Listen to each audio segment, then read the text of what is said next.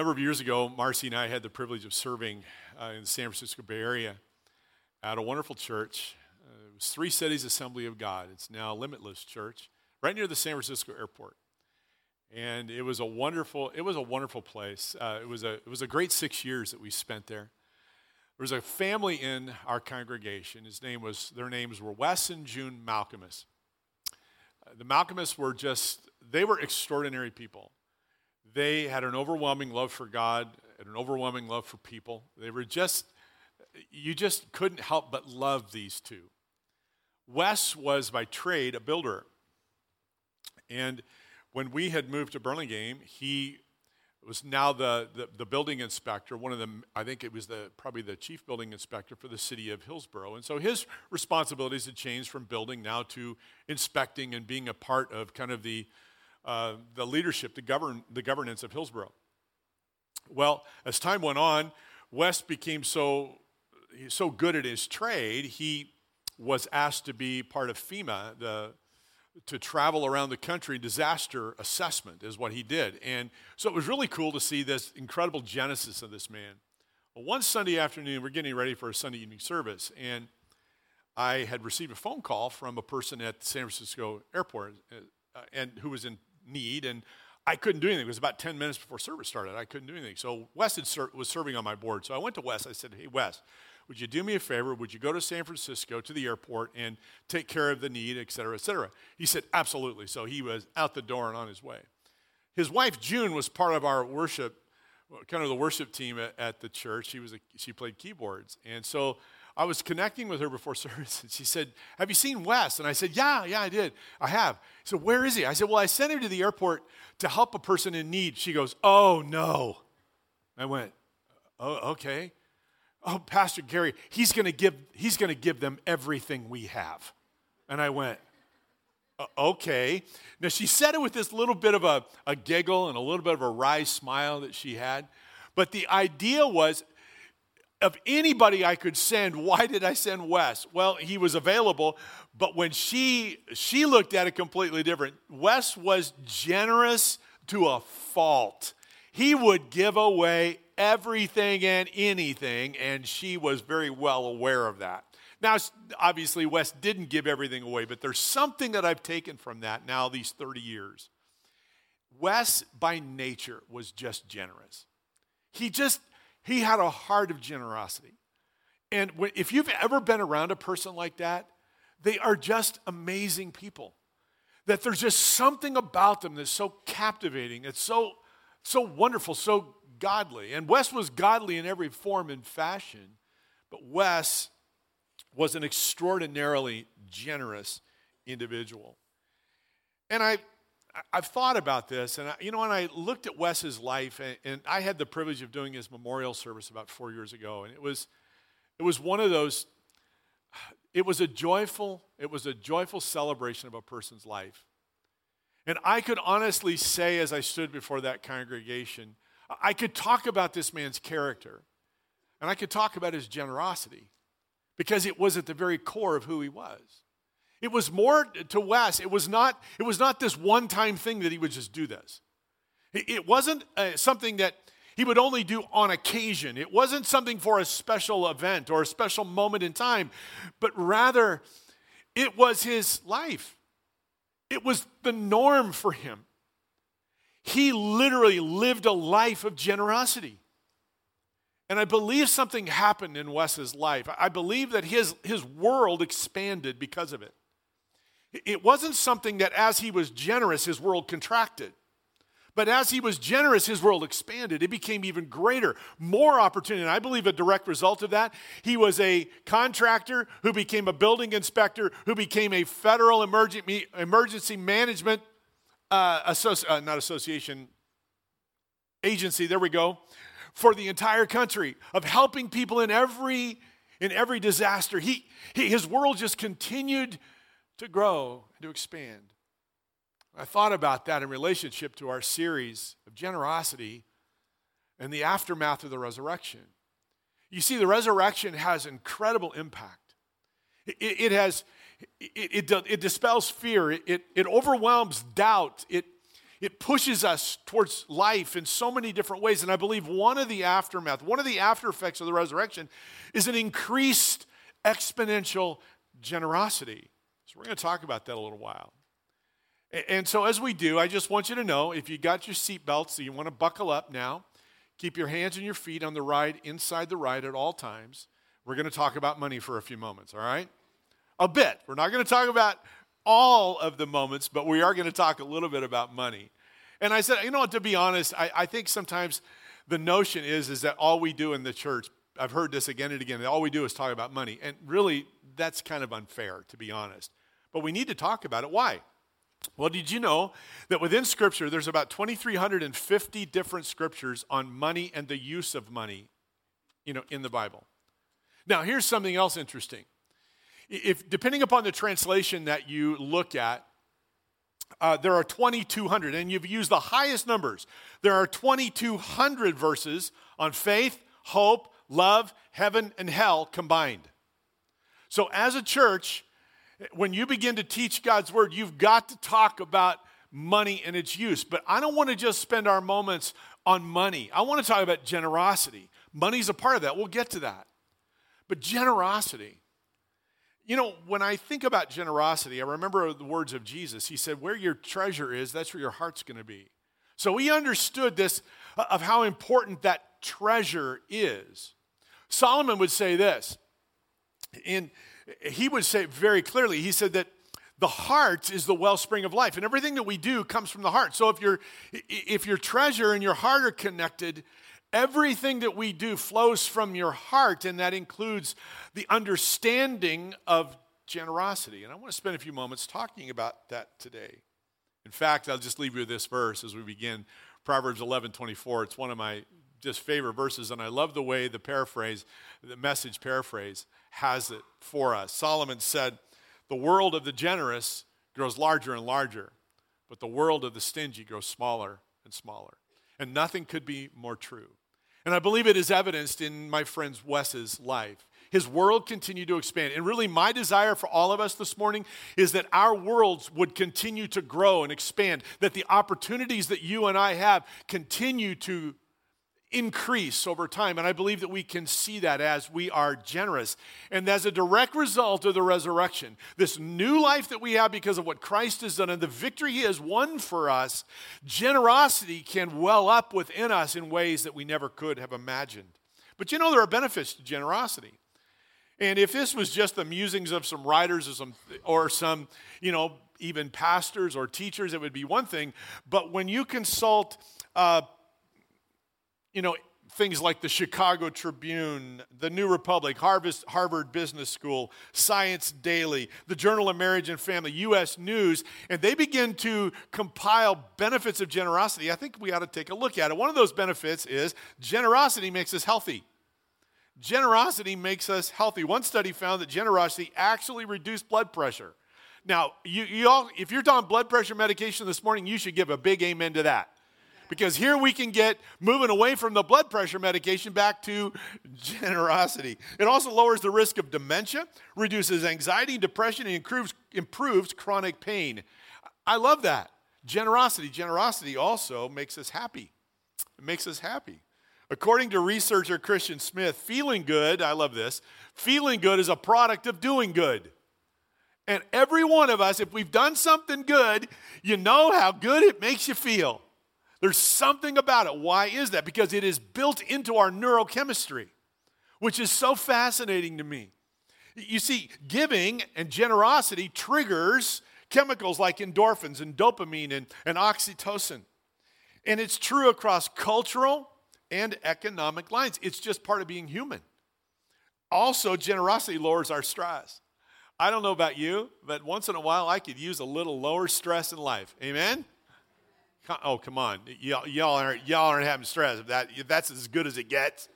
Yeah, we could use a little lower. Generosity is a way that we can lower stress. It turns out being stingy can actually raise our stress levels. It's the opposite of what we might think. And number 4, generosity improves our relationships. It's amazing. The recipient of generosity, researchers found that the recipients of generosity expressed high levels of marital satisfaction. Higher levels of marital satisfaction, but also the giver found higher levels of marital satisfaction. Why? Because of generosity. And finally, generosity. Now, y'all should just love this one. This would be a big amen here. I'm setting you up, all right? Generosity extends our lives. Come on now. We're all looking to put on a few more years. That'll work. Those who volunteered, and this is amazing. Those who volunteered in 2 or more initiatives. In other words, they volunteered in at least 2 different things. Listen to this. It caused a 63% lower mortality rate than those who did not volunteer. So in other words, your life expectancy just continues to grow as you give yourself away.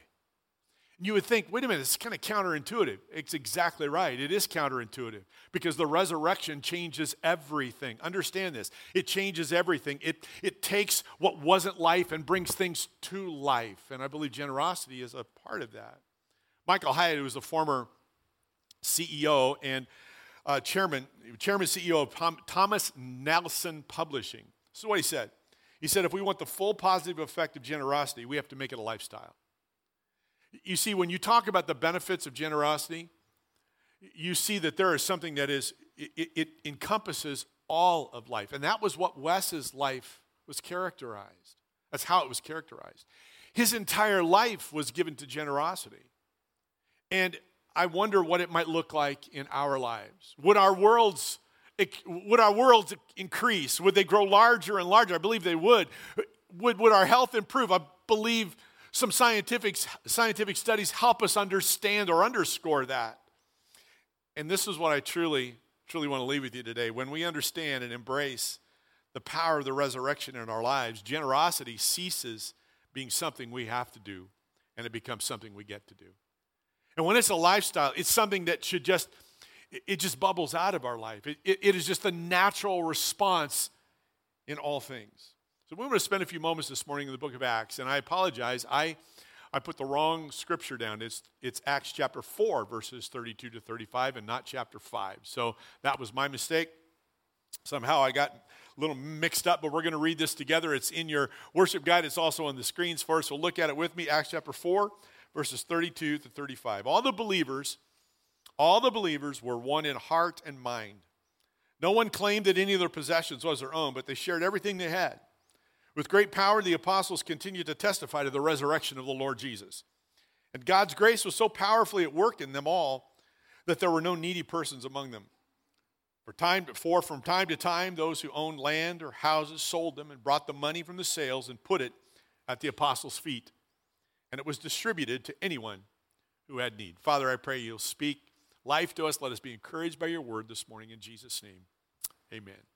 The book of Acts, this is the second time we see Luke addressing this idea of generosity. And really, we have a whole new community of faith. And it really becomes a new expression, a different expression of generosity. In Acts chapter 2, verses 42 to 47, what we read is that they devoted themselves to the apostles' teaching, to the breaking of bread, to prayer, and to fellowship. And then it goes on and it says this: they had everything in common, selling their possessions and goods, and they gave to anyone as they had need. Now, why do I bring it up? Because on 2 different occasions, early as the church is brought into existence, generosity is right at the very heart and soul of who this church is. And that is really so very important. You see, it's a growing impact of the resurrection into this new community of believers. So I want to share this morning 5 things connecting in the aftermath of the resurrection to generosity. The first is this: generosity in the aftermath of the resurrection results as we remain in unity. Unity is such an important part of those of us as people of faith. In fact, you read, Luke says it this way: they were one in heart and mind. One in heart and mind. What an extraordinary phrase. And think about this for a moment. 12 disciples. When Jesus called these 12 guys, you had fishermen, you had a tax collector who basically worked for the Roman government, and you had a zealot who wanted to overthrow the Roman government. Now, Jim Gaffigan, He's a great comedian. He's a lot of fun. Jim said this. He says, you can't get 5 guys together without a fist fight breaking out. And that, I would think that would be absolutely true when it comes to these 12 guys. In fact, look at Luke chapter 9. This is what we read. An argument started among the disciples as to which of them would be the greatest. There you go. Here they are. They're going, who's going to be the greatest? They're vying for position. You know, testosterone is just on parade here. They are, I'm going to be the best. No, I'm going to be the best. They're back and forth. There's just this typical guy stuff going on. Jesus, knowing their thoughts, took a little child and had him stand beside him. Then he said to them, whoever welcomes this little child in my name welcomes me, and whoever welcomes me welcomes the one who sent me.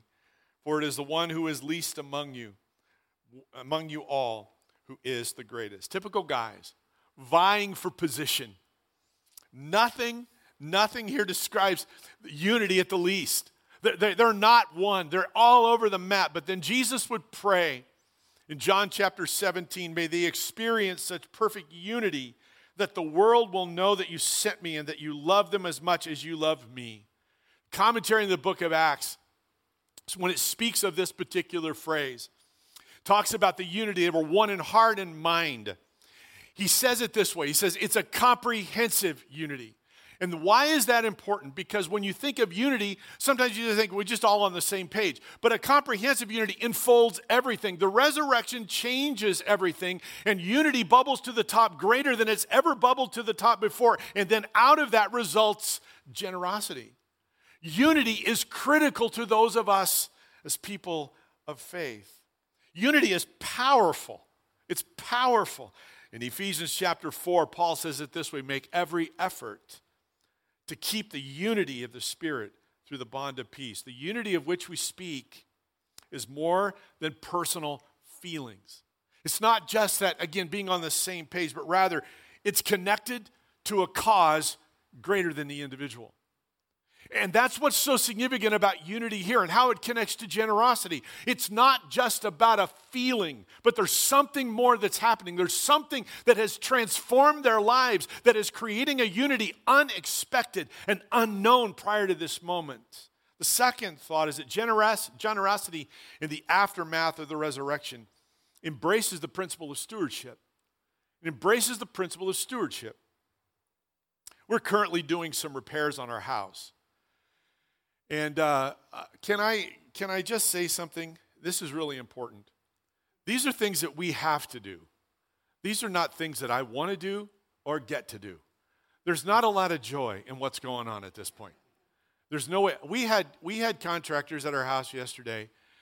So at 8 o'clock yesterday morning, to the sound of the fan that is still blowing in our house to dry out what happened on the inside, we now have contractors outside with jackhammers.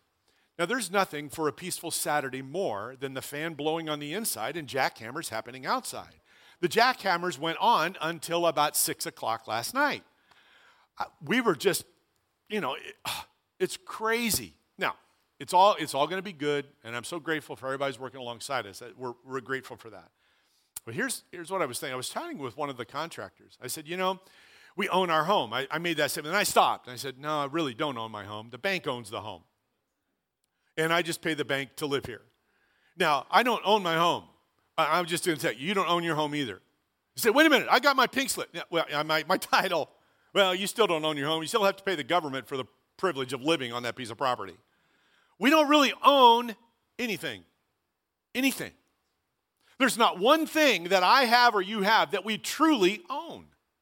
What I find so fascinating about this passage of Scripture, this early church made this declaration. Luke identified it. He says look at this. No one claimed that their possessions were their own. Now, you say, aren't you making a little more of that than you should? I don't know that I am. I think they understood and demonstrated the principle of stewardship. There was something that happened inside of them by this new life in Christ that they got to a place and said, wait a minute, I don't own anything. I don't own anything. A steward manages assets for the owner's benefit. A steward carries no sense of entitlement to the assets he manages. It is his job. Now listen to this. It is his job to find out what the owner wants done with the assets, then carry out his will. Do we understand that we do not own one thing? I do not own the time that I have. I do not own the resources. I do not own my home. I do not own the giftings that God has given to me. God has given me everything that I have. I am a manager of his assets, and it is my responsibility to find out what he wants me to do with what he has given me. And I'm telling you, that changes everything. And I believe that becomes even more significant to us when we truly understand the power of the resurrection and its transforming nature within our lives. I become a steward and I understand it more fully. Job 41:11. Everything under heaven, God says, belongs to me. What part of everything don't we get? Psalm 24, the earth and everything on it belong to the Lord. The world, ready for this, and its people belong to him. Listen to what Paul said to the Corinthians.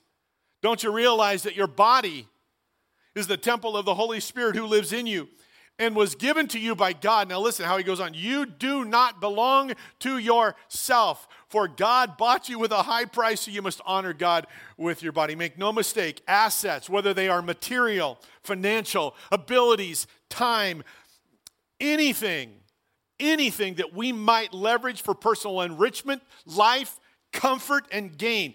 God owns everything. It's his. And we are stewards. We're managers. And I just ask myself this question, how am I doing managing his stuff? Whether it's my life or that which he has gifted me to be able to do, how am I doing with that? I'm a steward. I want to be a good and faithful steward. The third is that generosity in the aftermath of the resurrection, I believe, occurs as we stay on mission. You say, what exactly do you mean? Well, it's really interesting that in this passage of Scripture, you start off talking about kind of the generosity of this group of people, and then as the passage concludes, back to generosity. But right in the middle of it is this phrase, with great power the apostles continued to testify to the resurrection of the Lord Jesus. So right in the center of this passage that's dealing with generosity, we come right back to the heart of the gospel. I don't believe that's coincidental. The heart of the gospel, the good news of Jesus Christ, is to be shared, to be lived out.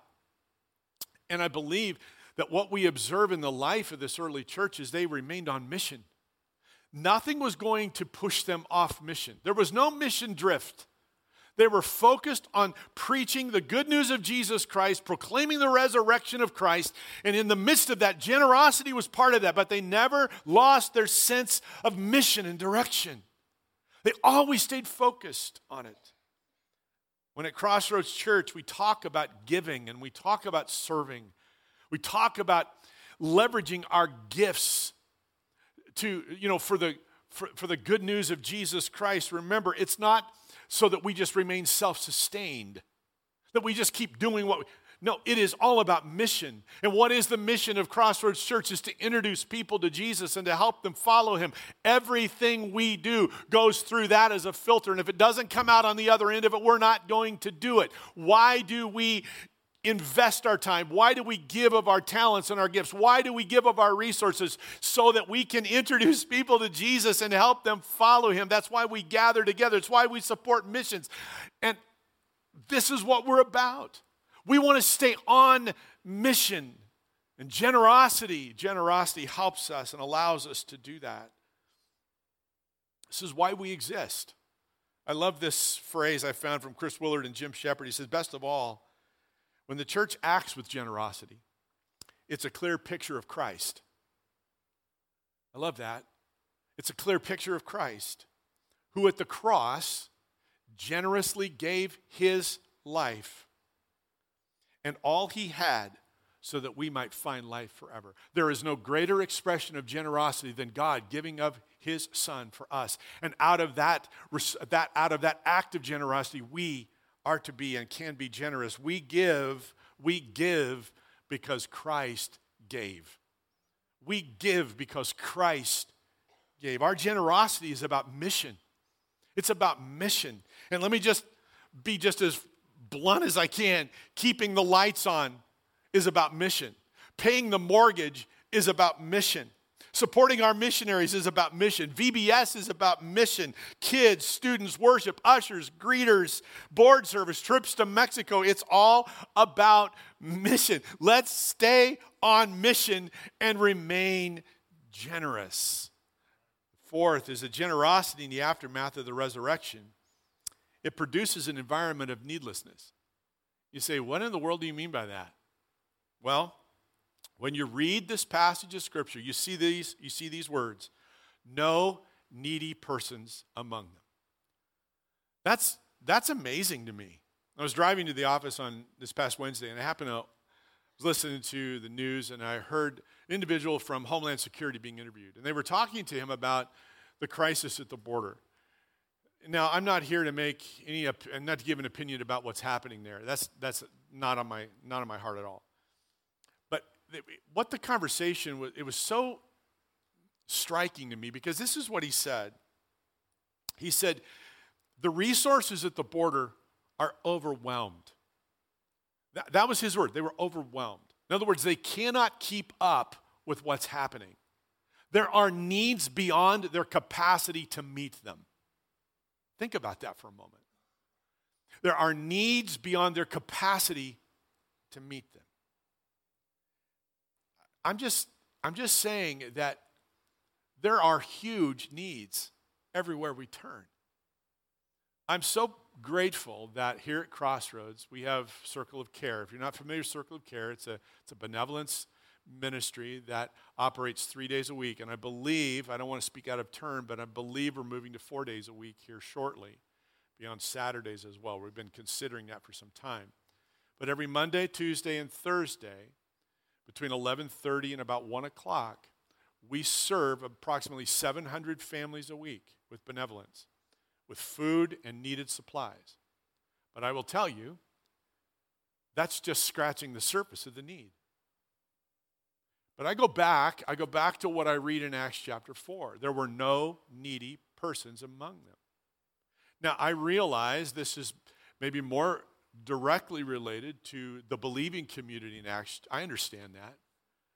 But you see, when the church is generous, what happens? It gives Christ to the world.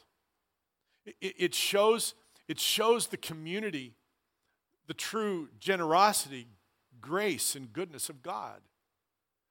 I'm absolutely confident that if there were more resources, Circle of Care would be able to reach out to more people. Convoy of Hope right now in 14 countries is feeding approximately 200,000 children every day. I rejoice at that. That is phenomenal. But every convoy event that I attend, the statement is exactly the same. If we had more resources, we could reach more people. You see, there's a huge need. The need continues to grow. It's exponential. But when I look at how the early church responded, they responded generously, and there was needlessness. There were no needy persons among them. And my prayer would be that all of Crossroads Church, those of us who call this our place, there would not be a needy person among us because of the generosity of God's people that meet in this place. I pray that there would be an outpouring of generosity upon this church in unprecedented ways, that there would be margins so that we can do more and more and more to introduce people to Jesus and to help them follow him. Generosity is the heart of God. I believe it can be in our hearts. I believe it can be a lifestyle. It can be the norm for us. And how do we do that? 3 things. First, we need to be generous with our abilities. With our abilities. Paul said it this way. He says, in his grace, God has given us different gifts for doing certain things well. So if God has given you the ability to prophesy, speak out with as much faith as he's given you. If your gift is serving others, serve them well. If you're a teacher, teach well. If your gift is to encourage others, to be encouraging. If it's giving, give generously. If God has given you leadership ability, take the responsibility seriously. And if you have a gift of showing kindness to others, do it gladly. Do you understand that there are different gifts, and every one of the gifts that you and me have been given to us by God? My gifts are different than your gifts. I'm going to tell you, one of my gifts is not doing anything handy around my house. Yesterday, I was so proud of myself. And if I were to stand here a moment and tell you what I did, you would go, what? Are you, what? That's about as simple as it can, not for me. Why? Because this is not my gift. Honestly. Can I learn it? Poorly. I can learn it, but I won't do it great. It's not in my DNA. But I'm telling you, some who are sitting in this place, you have amazing gifts at being handy and building and doing things that others might discount. But I want to tell you that is a gift from God. And you are to steward it well. You are to manage that asset to the glory of God in God's best interests. To further and bring glory to Him and to His kingdom. Does it mean you don't do things around your house? Of course not. That's not what I'm saying. But there are gifts that God has given you different than mine. I'm going to walk in mine, you walk in yours. And when we do that, there are no needy persons among us. Second is that we need to be generous with our resources. Some of us are different places and different levels. I understand that. We talk often about the tithe. What is the tithe? Tithe is a tenth. That's all it means, is a tenth. The tithe in the Old Testament it predates the law of Moses. It goes back to Abraham's time. And then it is in the law. And then Jesus gives his stamp of approval in the New Testament. Now, I've heard all of the arguments. I've heard all the debate. Tithing, that's an Old Testament thing. We're under the New Covenant. We don't need to be... I get it. I'm not here to talk about that. I'm just here to say I know what the Apostle Paul says, that we're to set aside, in keeping with our income, a gift to be given. And I believe a great way to begin is to look at what had been the pattern for centuries. 10%. It's equitable. Think about it. It makes sense. You say, but Pastor Gary, you don't understand my financial place. 10%, that's like, I don't see a way through. I don't know how that's ever going to happen. I just want to tell you, God, you say, you're supposed to say that because you're like the pastor. God will provide. He does. Let me just say this. Marcy and I have tithed 10% our entire lives. Okay? I grew up living on a tithe. My dad was a pastor. That's all I've ever known. But you say, well, okay, how do you do that? I don't tithe on the net income. We tithe on the gross income because that's what we've been given. Okay? Now, I not only tithe on the gross income, but we also give offerings over and above that tithe to missions and to other organizations that we believe in. So tithes and offerings are a part of my life. And you say, but how can I do this? Well, I'm going to give you two things. The first thing you can do is if you say, I'm just not sure, this is all new to me. Start where you are. Start with you are, but set aside something and begin to give that as the first fruits, not the leftovers, but the first of what God has given you. And I'm going to make a promise to you as you begin to do this, put this before the Lord, God will bless you and He will stretch what is left to go farther than what you had without giving. And I'm going to challenge even farther. Give that whole tithe thing a try. Only place in Scripture says, test me in this, and I will prove myself faithful, and I will open up the windows of heaven, a blessing upon you. The world of the generous grows larger and larger. The world of the stingy grows smaller and smaller. I love how Scripture talks about the giving and tithing and offerings and the blessing that follows. I found this phrase, and just from Randy Alcorn, it's a great little book entitled The Treasure Principle. If you've never read it, I encourage you to get it. It's a small book, probably take you half an hour to read it, but it's just really good stuff. But Randy says this, talking about tithing. He says, does God expect His new covenant children to give less or more? Jesus always raised the spiritual bar. He never lowered it. That's a challenge. That's a challenge. Remember this, Proverbs 3:9. Honor the Lord with your wealth and with the best part of everything you produce. And I believe God will bless. Thirdly, be generous with your time. Be generous with your time. Every one of us in the room have 168 hours every week. I don't have an hour more or an hour less than you do. We're all on the same, we all got it. We have 168 hours. And here's just the truth. We will always find time for the things that we value. Always. I love to play golf. I've been playing golf since I was 5 years old. I love the game. If I could, I'd play a couple times a week just because I love it. But I'm going to tell you a truth about golf. You make time to play golf. You have to set aside that 4 or 5 hours. And if you're not willing to set aside the 4 or 5 hours, don't do it, because you have to do it. Now, you could talk about a variety of pursuits in the same way. The point is, we make time for the things that we value. And I believe it to be true about how we serve, how we use our gifts, what God has given us. We make time for that. And I just had this passing thought this week, and I've thought about it before, but somehow it just kind of stuck with me. What if every one of us tithed our time? 16.8 hours a week. Can I just tell you, there would be no needy persons among us. Now, I'm not suggesting we do that, but just understand how the early church, I'm not suggesting they served 16.8 hours a week. I'm not saying that. I'm just saying there were no needy persons among them. Why? Because they gave of their gifts. They gave of their resources. They gave of their time so that needs would be met, that there would be an environment of needlessness. Wouldn't it be amazing for us to see that within our lifetime? James chapter 1, everything good comes from God. Every perfect gift is from Him. These good gifts come down from the Father who made all the lights in the sky. Everything you and I have belong to God. We are stewards managing His assets in His best interest. And finally, this morning, generosity in the aftermath of the resurrection continues as it is never one and done. It's never one and done. That's that idiom. It's really interesting to me because in this passage of Scripture, the words "from time to time," that's the phrase, from time to time. Now, we get that. But in Greek, which is the original language of the New Testament, it has even a richer understanding. Now, I'm going to illustrate it this way. The Golden State Warriors.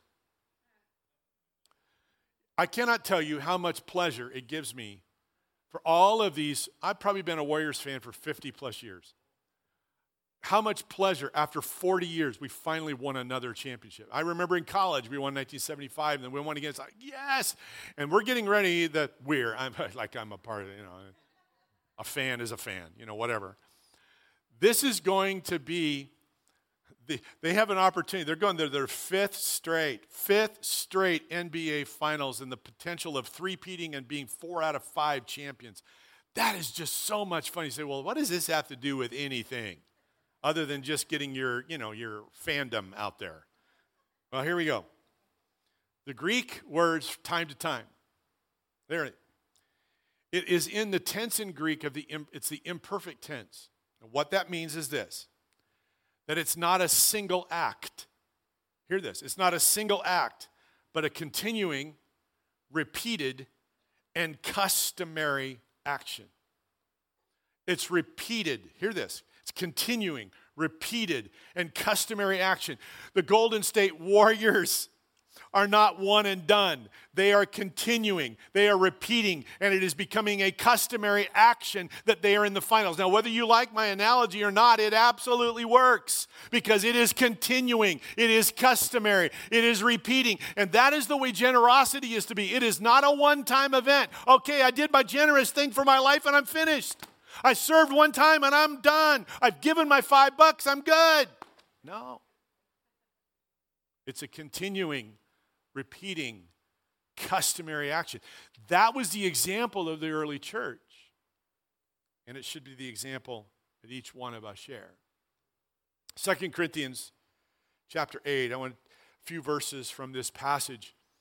And why do I bring this passage in? Because you see, why is it continuing? Well, this is the early church. This is probably now, in the mid-50s when Paul is writing to the Corinthians, maybe a little earlier than that. But now this church in Corinth is having this, Paul is encouraging them or speaking to them about their generosity. Listen to how the contagion of generosity has now spread from this early church to now. And now, brothers and sisters, we want you to know about the grace that God has given the Macedonian churches. And listen to the conditions. In the midst of their severe trial, their overflowing joy, and their extreme poverty welled up in rich generosity. I want you to understand what's happening here. They're getting ready to get a gift and send it back to the Jerusalem church, who was now struggling and having difficulty for a variety of reasons. But now in Corinth, a very poor, a very struggling church is saying, please let us give. Oh, what does the resurrection do? It creates a spirit of generosity that nothing else can create. Listen, Paul goes on. He says, for I testify that they gave as much as they were able, and even beyond their ability, entirely on their own. They urgently pleaded with us for the privilege of sharing in this service to the Lord's people. The service that you perform is not only supplying the needs of the Lord's people, but it is overflowing in many expressions of thanks to God. Because of the service by which you proved yourselves, others will praise God for the obedience that accompanies your confession of the gospel of Christ. You notice that the mission is right in the heart of it all.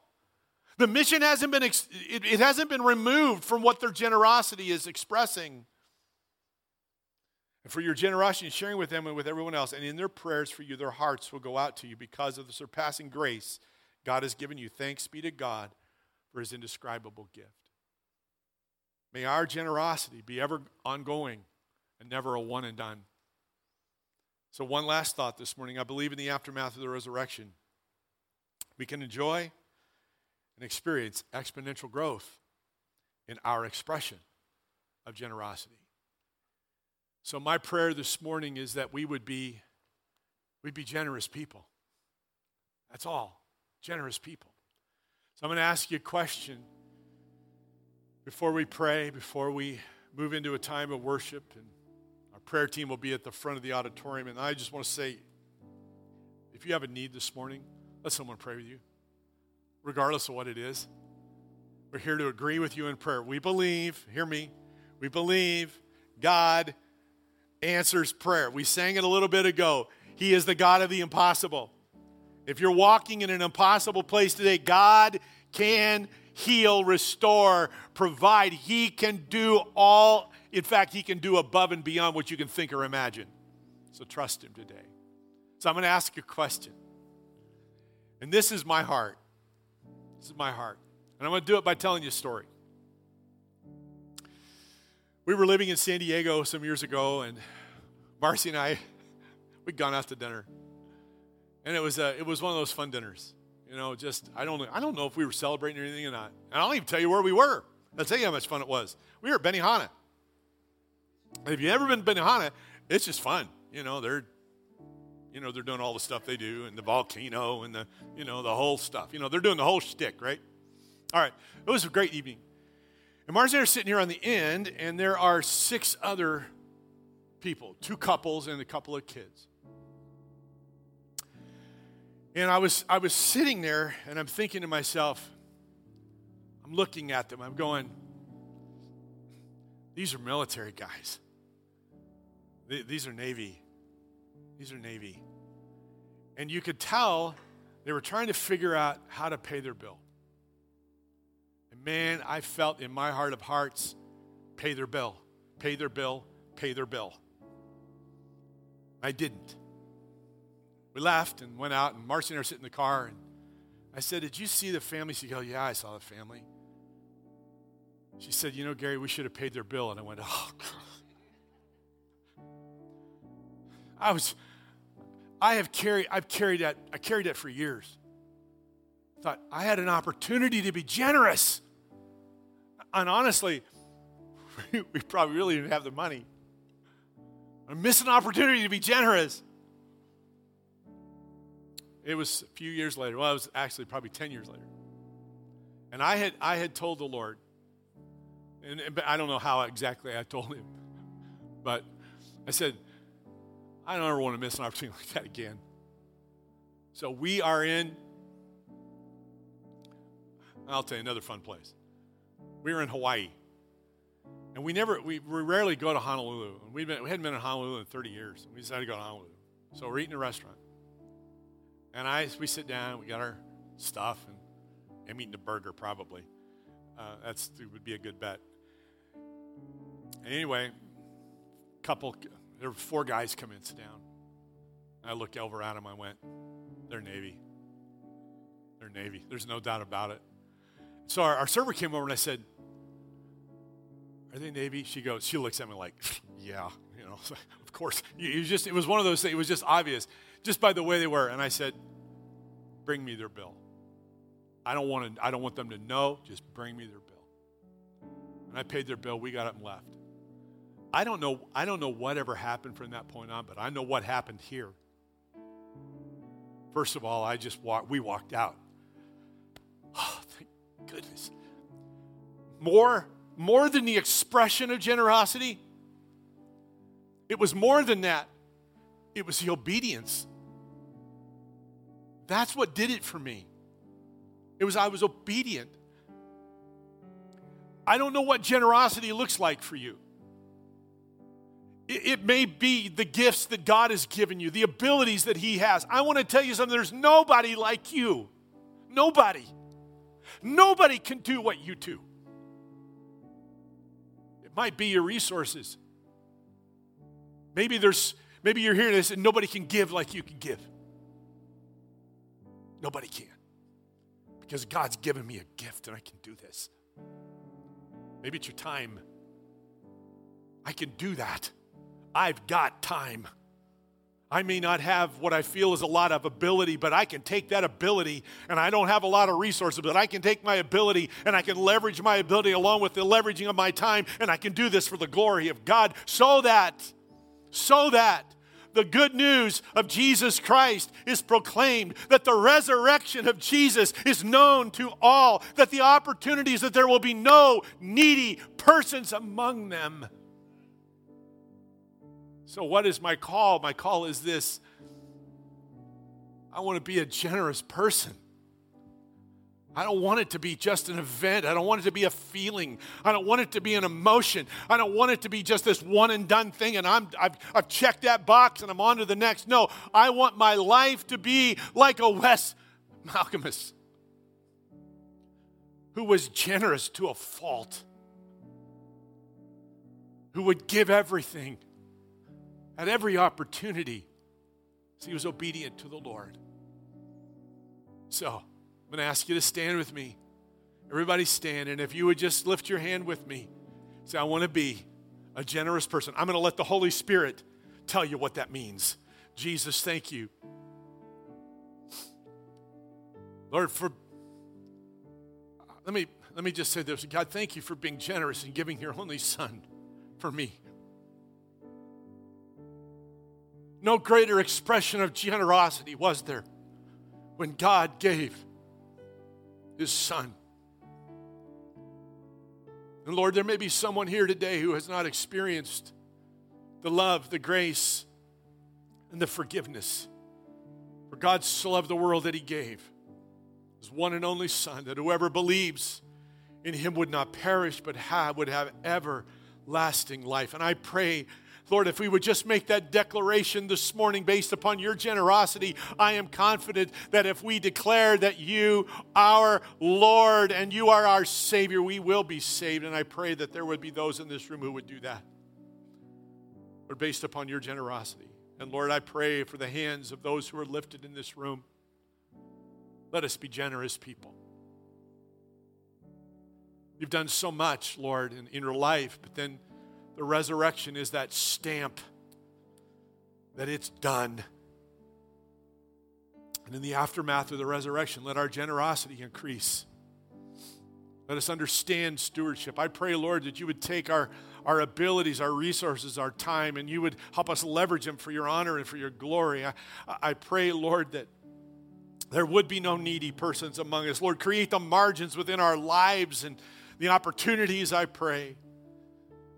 Lord, I thank you that you're able to put within us how we can be generous. Do that, Lord. Do that. Let it begin today. Let it begin today and continue through all of our life. And I pray, Lord, that the benefits of generosity would just blow up in our lives. Thank you in Jesus' name. Amen.